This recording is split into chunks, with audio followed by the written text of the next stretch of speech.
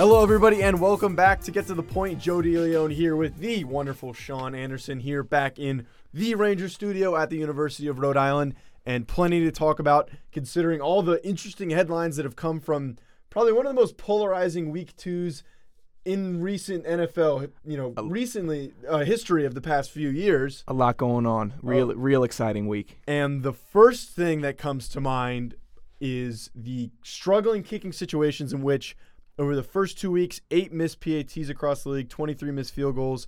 Notably, only 1 field goal missed within 40 yards, and then 22 missed field goals beyond 40. And then there were a couple big games that were affected. The Vikings-Packers ended in a tie because Dan Carlson missed a bunch of his field goals. He missed 3, I'm pretty sure.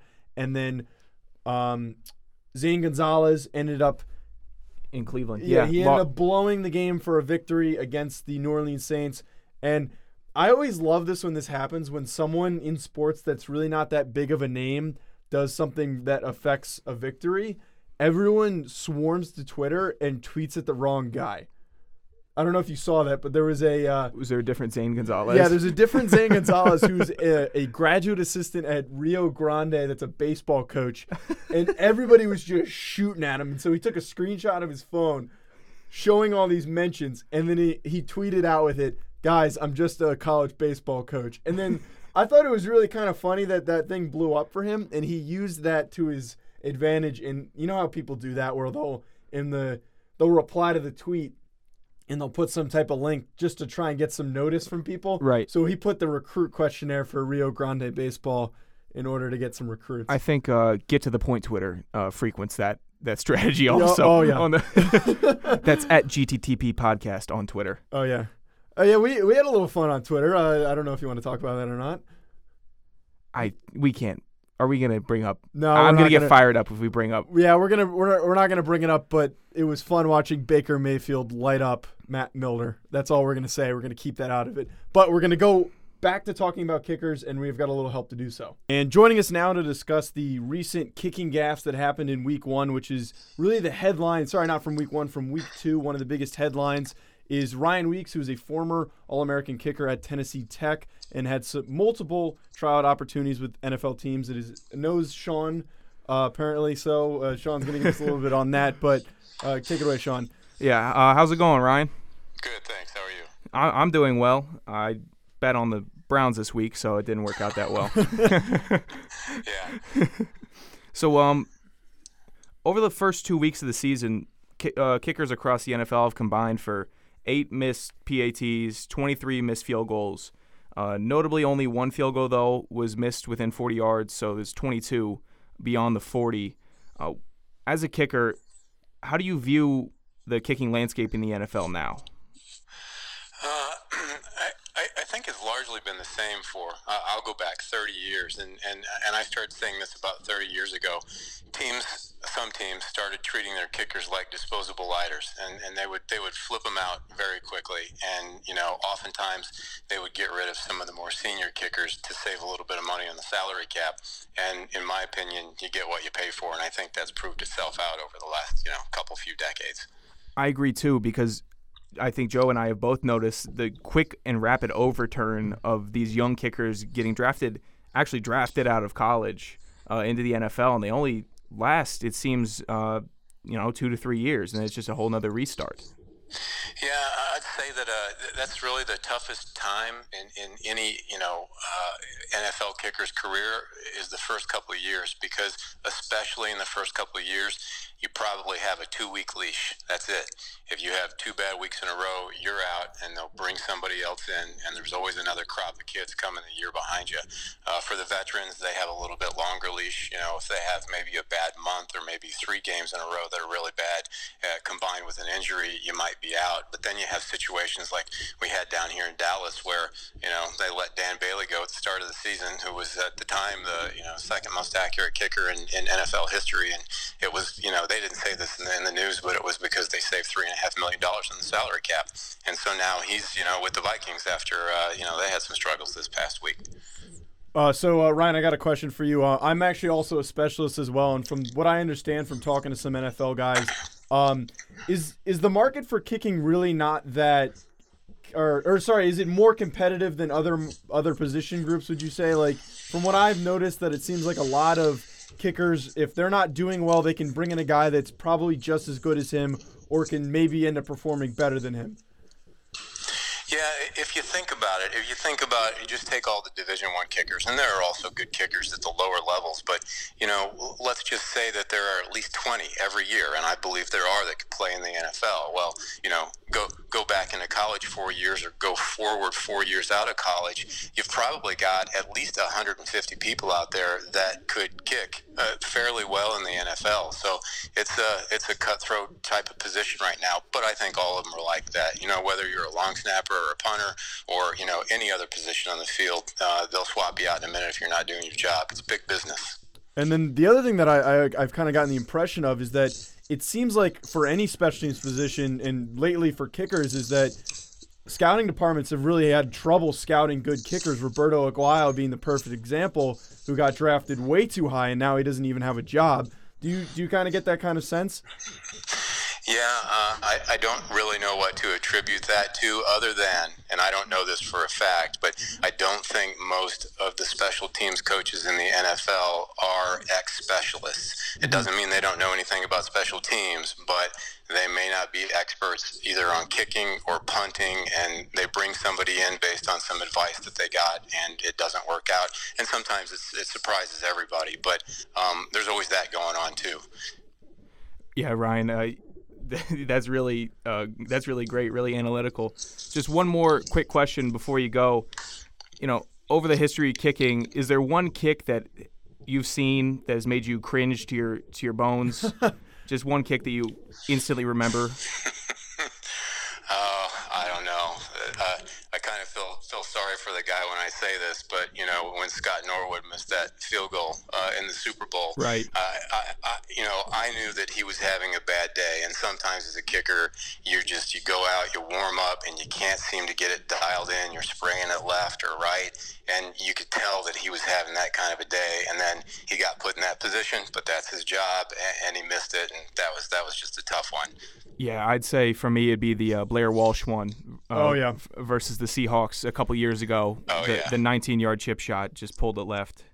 Yeah. And the shorter they are as a kicker, the worse you feel about missing them. Yeah. But you guys may know this. It's the 19-yarders on the hash, the really, really short ones, especially in college and high school, that are the hardest kicks on the field because the angle is so severe. Mm-hmm. You just can't get your brain around the fact that you have to push it or pull it so far.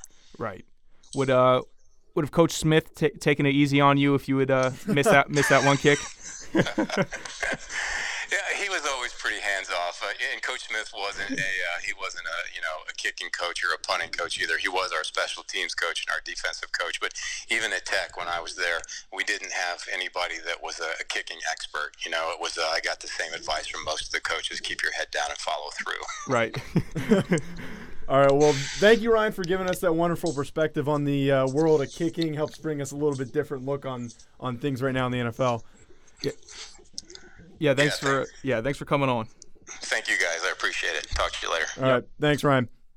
Yeah, and for our listeners that didn't understand the Coach Smith reference, that is Coach Mike Smith, who spent a lot of time in the NFL with the Baltimore Ravens, probably most notably the Atlanta Falcons during their big playoff run in 2013, and now he's on the Bucs. So I think that's a pretty cool little insider bit for our listeners. Yeah, and also for anyone that doesn't know, the reason why I almost called you Shane. Sean. Damn, how long have we been doing this for? And I almost called you the wrong name. Yeah, I've known you since freshman year, buddy. Okay.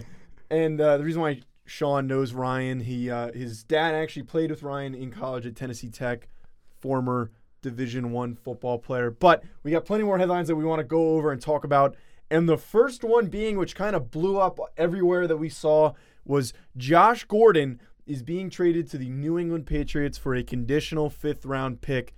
And that 5th-round pick is affected by if he plays 10 games or not. If he does not play 10 games, the Patriots get an additional pick. I believe it's a late rounder. But the only question that I want to talk about this is, are we going to get the Josh Gordon that everyone thinks that they're going to get? As I've said before, why would anybody think that they would get the Josh Gordon that they think that they're going to get. The Josh Gordon that they should be expecting to get is a Josh Gordon that won't play. Why would you argue that he's going to be?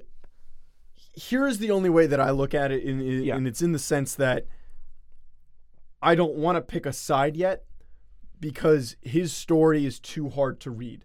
How is it too hard to read? From when I was listening to the 98.5 The Sports Hub, and apparently the Browns, what they did is he has two brothers. One of them is very great influence on him, so they asked him to move to Cleveland and be around him, but he has a bad brother that is the bad influence on him and is the one that keeps dragging him into doing some bad things. So this is really indicative and affected by how smart that they are in trying to protect Josh. It is very hard to do. It's not an easy job of monitoring an NFL player when they don't want to be monitored. But the way that I look at it is that if he can find a way to build and buy into the environment that is of the New England Patriots, which is a business, super serious, nothing like the Cleveland Browns, and if he can buy into that and use that as a way to distract him from the other things that have impacted his life negatively, then potentially we could get the good Josh Gordon. Yeah, so Josh Gordon is the first person in the NFL with some type of issue or family issues? Is he the first one? I'm not saying he is. Okay, so why are we making an exception for him just because he had 2 back-to-back 200-yard games 3 years ago? Because he led the NFL in receiving yards that year. 3 years ago. But the point of the matter is that he hasn't played a game. He is capable of being an all-pro receiver, but he's just done some dumb stuff and made some very big mistakes. So why would he be a capable teammate? Why would you put any trust that he would be able to produce? It's not a matter if he's a capable teammate right now. It's a matter if they can get him on track and get him to become a capable teammate. The buyout is incredible. The price that they paid for him is incredibly it's minimal. a great deal. I mean, it's incredibly minimal. Low risk, yes, high reward deal for the Patriots. So the way I look at it right now is that they just need to get him to change his mentality, which is very difficult to do. But if anybody is going to do it, and I know that Bill Belichick is not some type of god in communicating with people, but if anyone's going to do it, it's going to be Bill Belichick and the New England Patriots. I think it's ridiculous, all the flash that he's getting. Just why is he in the spotlight? He led the league in receiving one time. You know who did that also? T.Y. Hilton 2 years ago. And he's not in the spotlight. Why do we crown him as this top-notch receiver that it's, the biggest steal in the world, that, we got him? Why do we do that? And not T.Y. Hilton, who is probably the most underrated player in the NFL. This is infuriating to me that every sports media outlet is covering this like he's going to be Randy Moss. I'm not comparing him to T.Y. Hilton, so I'm kind of ignoring that little add-in you had there. But the reason why he's so hyped up is because he's 6'3" and can potentially run a sub-4 440. And has played less than 20 games in the NFL. He is as athletic as Calvin Johnson at the receiver position. He has the size. He has the build. He has the capability to light up and dominate football games if you can include him in your scheme in the correct way. Has he? But the problem is he hasn't been on the field. That is the only thing that has held him back. You know who has been on the field? T.Y. Hilton. Stop. I hate it when you do this. I hate it when you do this where you just randomly go, this guy is the perfect example of why. Yes, because he also led the league in receiving yards before. Okay, and he hasn't missed T.Y. games. Can we stop talking about T.Y.? Stop talking about T.Y. You want to talk about physical gifts also. He's one of the fastest receivers in the league. But he's not 6'3". He's still one of the fastest receivers in the league. All right. But that's a different physical attribute. Why John Ross get drafted so high? Because he was so fast. Yes. Okay. I'm saying Josh Gordon is an athletic freak, and he has good hands, and he has the capability to take over games, but he has not been able to. That is why the Patriots took a waiver on him and cut Corey Coleman. That is why. It is specifically why. That's fine. I mean, everyone can get ahead of themselves. I think it's absolutely ludicrous. It's not. They're not getting ahead of. I don't think anyone's getting ahead of themselves. It's exciting that if he can play right away and if he can get in the games and be a dominant force that he's capable of being. That is all I'm saying. So the next point that we have here is that There are a bunch of big-name 0-2 teams, and you could actually even count in there the 0-1-1 teams, which are the Steelers and the Browns. Nah. There is all right, we'll keep them out of it. But 11% of those teams, and this was on Sunday Night Football on NBC, 11% of those 0-2 teams make it back to the playoffs. The teams that are included in this are the Raiders, the Seahawks, the Browns, or not, yes, they're not the Browns, the Giants, the Lions. I'm trying to think who else I'm forgetting here. I had the list, but I poorly did not put this in my notes. But the Texans are one of the 0-2 teams. Of those that are being named, who has the potential to maybe make it back to the playoffs? The Texans do, in my opinion. Okay. I think the AFC South is very weak aside from I Jacksonville. believe the Indianapolis Colts are also one of those teams. No, the Indianapolis Colts beat the Redskins last week. They did? Oh, my apologies. You took that pick in our pick'em. I forgot. Okay. Where was I? Texans? Yes. Yeah, I think the Texans in the AFC have a very solid chance out of all the other 0-2 teams of making the playoffs. I don't think the Lions have a shot after falling 0-2 in that division. I just don't. Long season. Granted, it's a long season. But I think that if the Lions don't get their act together real quick, they don't have a shot. I think that the Texans, they can win one of their next two and be 1-3, and they could still possibly have a shot. I think that they could have, or they do have a very high ceiling when it comes to offensive capabilities. I think that their defensive line is stellar. They need to have better play from their linebackers and their defensive backs. I think it just is going to take a little more time. Well, looking at these teams, and I have the full list now, it's Houston Texans, Oakland Raiders, Seattle Seahawks, New York Giants, Detroit Lions, Buffalo Bills, Arizona Cardinals. 7 teams. And I'm looking at this list, and I'm going to go with option C, which is none of them. There's not a single team in here that's really like, oh, they have so much potential. But realistically, no. The Texans might be good defensively, but that unit has struggled to stay on the field the whole season. Their offensive line is terrible. Absolutely terrible. They got rid of Dwayne Brown, so they don't have anybody. They didn't go out of their way to draft anyone. And I haven't really been that impressed with Deshaun Watson after 2 weeks. I need to see a little bit more from him if I want to be confident in that offense. I agree.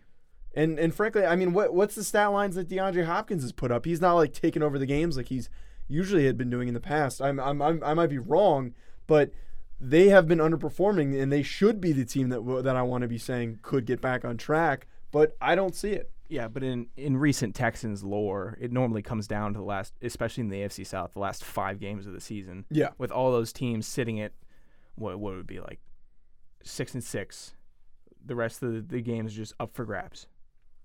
So I think that the Texans out of the 0-2 teams, I didn't know that none of them were a choice. So thanks for that heads up on the I knew you were going to say something to that. I didn't know that we had that option. But I'm going to stay true to the question that was presented and say that the Texans. Alrighty, so the next point that we're talking about, an absolute shocker for all of us, anyone in the sports community, is that the freaking Tampa Bay Buccaneers are 2-0. Ryan Fitzpatrick has been playing a man-possessed, and he has thrown for 400 yards in back-to-back games, 4 touchdowns in back-to-back games, and he also rushed for 1 touchdown in week 1.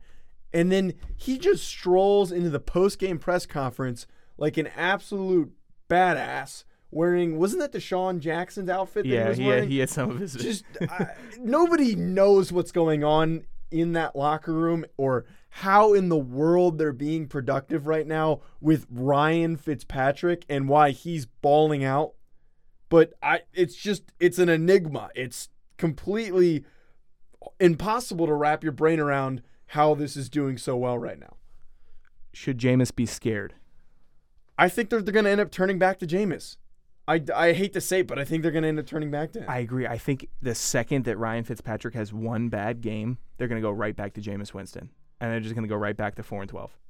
Well, actually, the way that I look at it is I think that they're going to be dumb and they're going to throw it right to him as soon as his suspension is up because they've put so many assets into Jameis Winston The team's been built around him. He drafted a first overall pick on Jameis Winston. He has the capability to play better than Ryan Fitzpatrick for the sake of playing football. But I can't imagine that they're going to keep going to Ryan Fitzpatrick. But again, props to him though for going out there and balling out. We have a lot of serious points on this show where we argue a lot, but it's nice to be able to come together and just enjoy seeing Ryan Fitzpatrick do this to NFL defenses. Shut up. Yeah. Gosh, no. I can't wait to light you up in this next segment. All right. So the last point that we're going to talk about. What are you talking about? We also have Antonio Brown. We have if we want to touch on Vontae Davis. We have 2 more points that we're going to go over. We have upside, downside, and we got who you got. All right. You don't need to jump all over me on the Get strapped in, listeners. All right. It's a big boy show today. The next point before we start talking about next week, though, and some other things, is that Antonio Brown, if any of you might recall, was being a bit emotional during the Steelers game in which he only put up 67 yards. He refused to celebrate with his teammates after a touchdown. He got into an argument with their offensive coordinator, and then a former PR representative that was with the Pittsburgh Steelers called him out and said that if he was not with Big Ben, he would not be performing the way that he is. And there was some lashing from Steelers fans on Twitter as well. And then immediately the response from Antonio Brown is not the one that you want to hear from a guy that is supposed to be the face of your franchise, if not one of the faces of your franchise, in which he said, trade me and we'll see what I could have done or what I could do on a different team, which is just not what you want to hear from a guy that was being an emotional mess on a sideline. And this has transitioned into Antonio Brown even missing Monday meetings and film review and not being there without a real excuse. Nobody knows why he wasn't there. Do you think this is bad? It's a bad look for sure. It's a bad look. Why is that? I don't know if the story's possibly getting spun where they're saying, okay, Antonio, take a day. We'll get back to you. We trust that you'll watch the film and do all this. I don't know if the media is just spinning it. Oh, he missed it. Oh, he didn't show up. Like, we don't know that yet. Mm-hmm. I'm hoping that's the case because I like Antonio Brown. Well, the one thing, though, that I hate to see a situation like this is in the sense that he's never had any attitude problems. He's always been a role model in that sense, and he's just took a complete 180, acted like a child, and completely mishandled the situation. I would not be surprised if at the end of the season, and I'm not saying the odds of this are great, but if he wasn't there, if they decided to blow this whole thing up and they sold all their assets because Le'Veon Bell won't be coming back, and they decided to see what they could get for Antonio Brown, and then Ben Roethlisberger could potentially be no more. Ben who? Ben Roethlisberger. Okay. That's what I said. There was a there's a couple different syllables thrown into that name. The point I'm trying to make, though, is I would not be surprised if this was a small, tiny little fracture that caused a complete rip across this locker room and this whole organization. Would not be surprised. Okay. I'm going to respond to that later on in the show when I get to my when we get to our upside downside portion. Now, the next big headline, and it's also slightly Twitter related because there were some pretty interesting comments that came from it, but in the middle of the Bills getting thrashed this weekend, Vontae Davis, who used to be an all-pro, Pro Bowl caliber corner, literally put his street clothes on, walked up and walked out of the locker room, and he said, I'm done, I'm retiring. And a lot of people in that locker room for the Bills said it was a completely disrespectful thing to do, but in the history of sports, nothing like this has ever really happened. Do you think he had a right to? Do you think he should have walked away like the way he did? Well, Joe, let me take you back in time. Okay. So it's my junior year of high school. I'm playing baseball in the springtime. I'm pitching. And then during the game, there's this guy on the team. I'm not going to name his name. I don't think he listens. He probably wouldn't care anyways. He was very proud of this. During the middle of the game, I guess he got into a little altercation with one of our coaches. He then proceeded to take off his jersey, take off his cleats, take off his pants, and walk out of the dugout, hop the fence, and leave the game. Didn't return to the team. During the middle of a game. Well, this is a little bit different of a situation. I'm just saying that this has happened in sports before to me, where a guy literally walks out of the game half naked. Well, in this context, though, that Vontae Davis actually came out and said that his reasoning for getting up and leaving was just that, one, they were getting hammered, but he's not going to come out and say that. But I think a valid reason is what he said, is that the game was just moving way too fast for him. He was not at the same level. He could not keep up physically with the guys that are on the field. You thought it was valid? I don't think it's valid. If he retired after the game, yes, it's a valid excuse. If you're physically not able to go through a 16-game season, it's not fair to your body to put yourself through it. But him doing it in the middle of the game is what kind of made it blow up a little bit more than it needed to. Yeah, I don't know how you have any sympathy for something like this. I mean, that's just something that you don't do within the sport of football. I mean, it's literally you're out there on the field shedding your blood and sweat with your brothers, and then you're just going to abandon them. Well, they're still doing their same job. I have no sympathy for this. I just think it's funny, though, that the Bills have become such a laughingstock that he literally just got up and left and didn't want to be a part of that anymore. I don't think one part of this is funny. I think it's just... You don't think it's a funny situation? No. All right. It's abandonment. He abandoned his team. Well, it's abandonment. It's just, but I don't know. It's kind of jovial in the sense that it's... Good word. Just, good word. Good word. That's 2 weeks in a row. You pulled a good word out. Every time I use a good word, you got to give me I'm just saying it's a good word that you use. One of these days, I'm just going to throw out good words, and you're just not even going to notice them. Hey, Joe, what does circumlocutive mean? It means someone that talks in circles and talks around themselves. Yeah, I taught you that word the weekend. Yeah, screw yourself. You didn't forget it, did you? All right, well, we're done talking about Vontae Davis because you All just the last talking point that we have is that there are two extremely statistically dominant defenses in the NFL right now, that being the Jacksonville Jaguars and that being the Khalil Mack Bears. And Jacksonville has 4 sacks, 1 interception, 1 fumble recovery. Wait, does this say 2 receiving touchdowns? What do you mean 2 REC? Jacksonville has 4 sacks. Sorry, I laid out the statistics. Yeah, I did. 1 interception, 1 forced fumble, 2 fumble recoveries, and 1 touchdown, and they have a 0 turnover differential on the Okay. What was the REC? I don't understand. Fumble recovery. Oh, okay. REC. Okay. And then All opposed to that, Chicago, 10 sacks, 2 interceptions, 5 forced fumbles, 2 fumbles recovered, 2 touchdowns, and they have a +1 turnover differential. Now, all over the social media sphere, it's Jacksonville defense, Bears defense.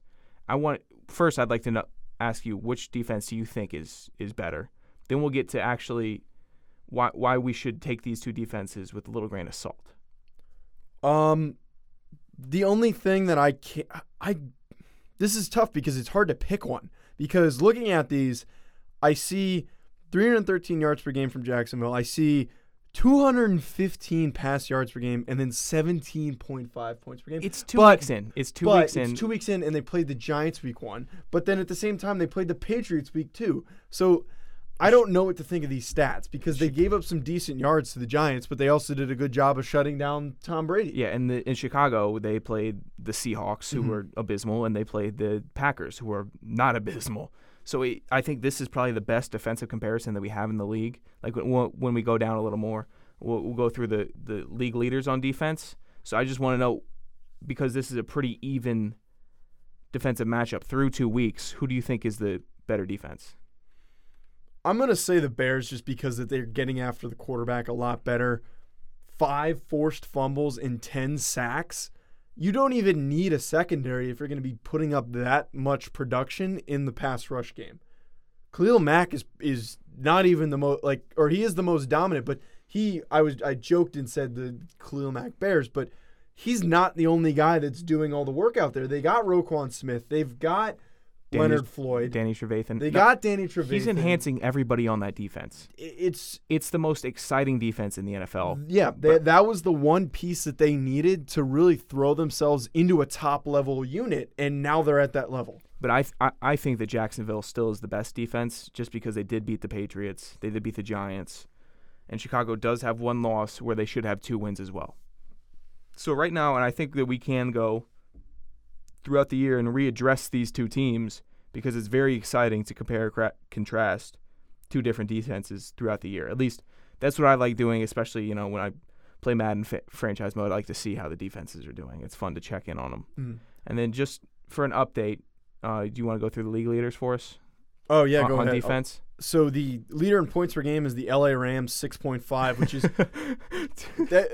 I don't think they played anyone good, though. They played the Raiders and they played the Cardinals. Yeah, they've given up So 13 points all year through 2 games. rush yards per game is the Eagles, 58.5. Pass yards per game, is that true? 161 with the Redskins. Total yards per game is the Redskins at 247. Yep. Team with the highest turnover differential, Cleveland at +6.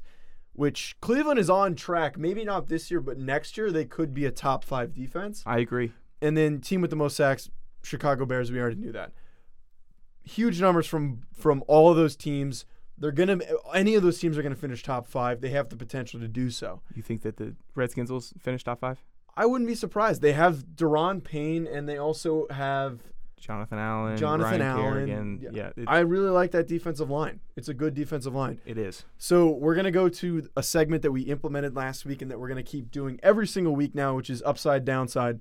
Sean, who's your Upside of the Week? My Upside of the Week, and I'm sure you have seen him somewhere, across Twitter or Instagram or something, is Keelan Cole, the Jaguars wide receiver number 84, who made the incredible one-handed grab that I think rivals Odell Beckham Jr.'s that he made in AT&T Stadium. He had 7 receptions, 116 yards, and 1 touchdown on the day against the Patriots. He caught one of Blake Bortles' 4 touchdown passes of the day. Count them, 4. And he led the team in receiving to propel them to a victory. It was really cool to see someone like this step up after they had lost Allen Hurns and after they had lost Allen Robinson. In the offseason, they didn't have Leonard Fournette. I think performances like this solidify Jacksonville as a legitimate team where even when they are down personnel, they can still find a way. My upside, and I was debating between him and Blake Bortles because I want to talk about Blake Bortles just really quickly because everyone loves to bash the guy. Everyone likes to say, if they need a new quarterback, they need to get rid of him. Leonard Fournette's the only guy on their offense. But he absolutely sliced up the Patriots defense. And I have always been a supporter of Blake Bortles. He stuck it to him. He literally stuck it to all the haters out there, and I think he's got the potential to play like that the rest of the season. They just need to be smart in their offensive play calling. He needs a little bit of help in the scheme, and they don't even really need Leonard Fournette. TJ Yeldon will get the job done. But my guy is Patrick Mahomes, who set the record for most touchdowns in first 2 games of the season. He's finally taking over in the starting role. He threw 82.1% completion percentage, 326 passing yards, and a whopping 6 touchdowns, which was good for a 154.8 passer rating. Second-year guy, and he's just looked like a beast amongst boys out there on the field against a pretty formidable Steelers defense. It's not like that's a weak defensive unit they were going against, and he's just been an unstoppable force throwing the football. So downside now, though. Downside. Sean alluded to it, but what is your downside? I did allude to it. My downside of the week, and last week we foreshadowed that nobody is really safe from the downside, coaches, players, fans, etc. So my downside of the week, and I think this is incredibly deserving, Steelers fans. Your reactions on social media to being 0-1-1 are absolutely atrocious. You're 0-1-1. You have a top 7 quarterback in the league. Le'Veon Bell comes in. You have the best running back in the league. James Conner has stepped up for you. Be happy about that. Antonio Brown's still on the team for now unless you drive him away because you're so incensed that you're 0-1-1. It's a long season. You guys aren't in shambles. You have an exciting defense to watch. Simmer down. You have the most lively wide receivers in the game. You get to have fun at your games. They celebrate. They have a good time. There's a good energy in Pittsburgh that doesn't, I guess, aside from the general manager, elite player personnel. I just can't stand seeing all the responses on the Antonio Brown trade me tweet when he's your franchise player and you all are teeing off on him like he's just like a undrafted guy. Somebody that doesn't perform for the team. Or coming at him like he was a kicker. Yeah, exactly. Exactly. No, it's just, I don't know. I thought that was really ugly from Steelers fans this week. So mine, and it's in line with my downside from last week, but Giants fans everywhere have been harping on how terrible this offensive line is. Double fans.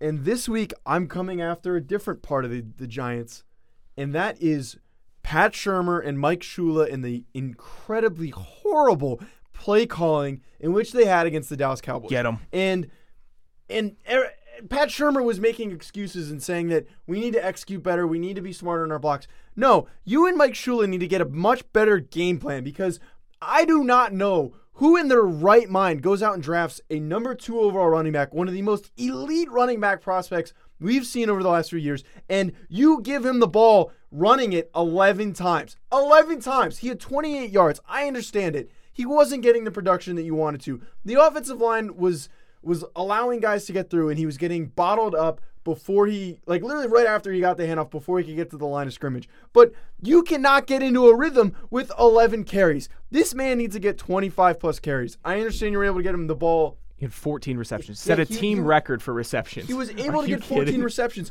But there were so many predictable instances in this game in which I knew it was going to happen. 3rd and short, guess what the play call was? It was some deep route or something downfield, and then a check down to Saquon Barkley. That's why he had 14 receptions. He only had 80 yards. There were just a bunch of dump-off routes to Saquon Barkley. It was...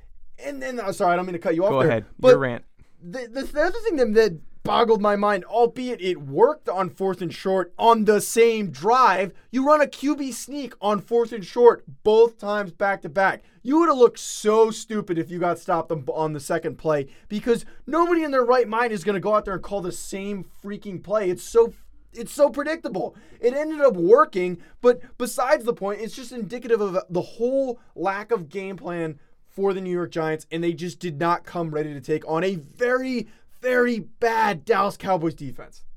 Joe, terrible. Do you think that the next defense will have a man in coverage on Saquon Barkley on every play for the flat routes? You think that they'll be able to predict that? No, because in the flats. If you watch the game, if you do what the Dallas Cowboys did, which I bet you the Houston Texans are going to do it in week 3, but if you do what the Dallas Cowboys did, which was force Odell into situations where he might not have a guy on him one-on-one, but you force him into situations where he's not going to be getting a football. There was he was triple teamed on one deep throw that was thrown to him that ended up getting batted down by Jalen Smith. But if you're able to lock off him, Evan Ingram, and Sterling Shepard and just force them into situations where it's too tight for them to get the ball, let them throw those dump-off routes, and let Saquon get tackled after a 4-yard gain, because he wasn't really breaking any big plays. I agree. All right, now we're a little pressed for time here, so we're going to get to who you got. Yeah, and then so through 2 weeks, though, okay, Joe has an average of 53%. No, wait. Game's right, yeah. Oh, through 2 weeks, I had 66. I have a 43% average, yeah. Okay. Joe, this last week, you had 66% correct, so here's a handshake. Good job. Right. Well, I'm you whooping your ass. And I had a 53%. Step up your game. So Joe is 2-0 between the two of us. All right. It's going to change this week. I'm calling it. No, not even close. Let's get right into it. We're going to rip these off. Jets, Browns. Jets. Browns. Saints, Falcons. Saints. Saints. Packers, Redskins. Packers. Packers. Colts, Eagles. Eagles. Colts. Bills, Vikings. You know Wentz is coming back. Eagles. Okay, so Bills, Vikings. Vikings. Oh, but I can't believe I took so long to think that one through. Vikings. Raiders, Dolphins. Gruden's getting his first win this week. Raiders. Dolphins. Broncos, Ravens. Do you know the Dolphins are 2-0? Yeah, you know the Raiders are 0-2, and I bet on them both weeks. Yeah, why would you bet Or on them not again? bet on them, pick them. Excuse me. But Yeah. to be fair, there are no NCAA violations occurring Yeah, here. picks. Broncos, Ravens. Broncos. Ravens, Panthers, Bengals. Panthers. Bengals, Giants, Texans.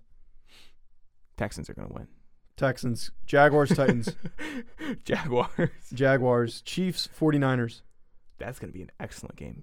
Chiefs. Chiefs, Chargers, Rams. Rams. Rams, Cowboys, Seahawks. Seahawks. Cowboys, Bears, Cardinals. Bears. Bears, Patriots, Lions. I got the Lions. I do. Patriots. I don't know what why? you're smoking. Why? Because what Josh Gordon is probably, right? What? That's not my reasoning. Wait, They've been terrible. The yeah, Lions. I'm sure the Patriots are The going to be Lions so suck much right better, now. right? The, Okay. the Lions are a couple losses away from blowing the whole thing up. Steelers, Buccaneers. Buccaneers. Yeah, I'm going to go with the Buccaneers here. Wow. I like Fitzmagic. I love Fitzmagic.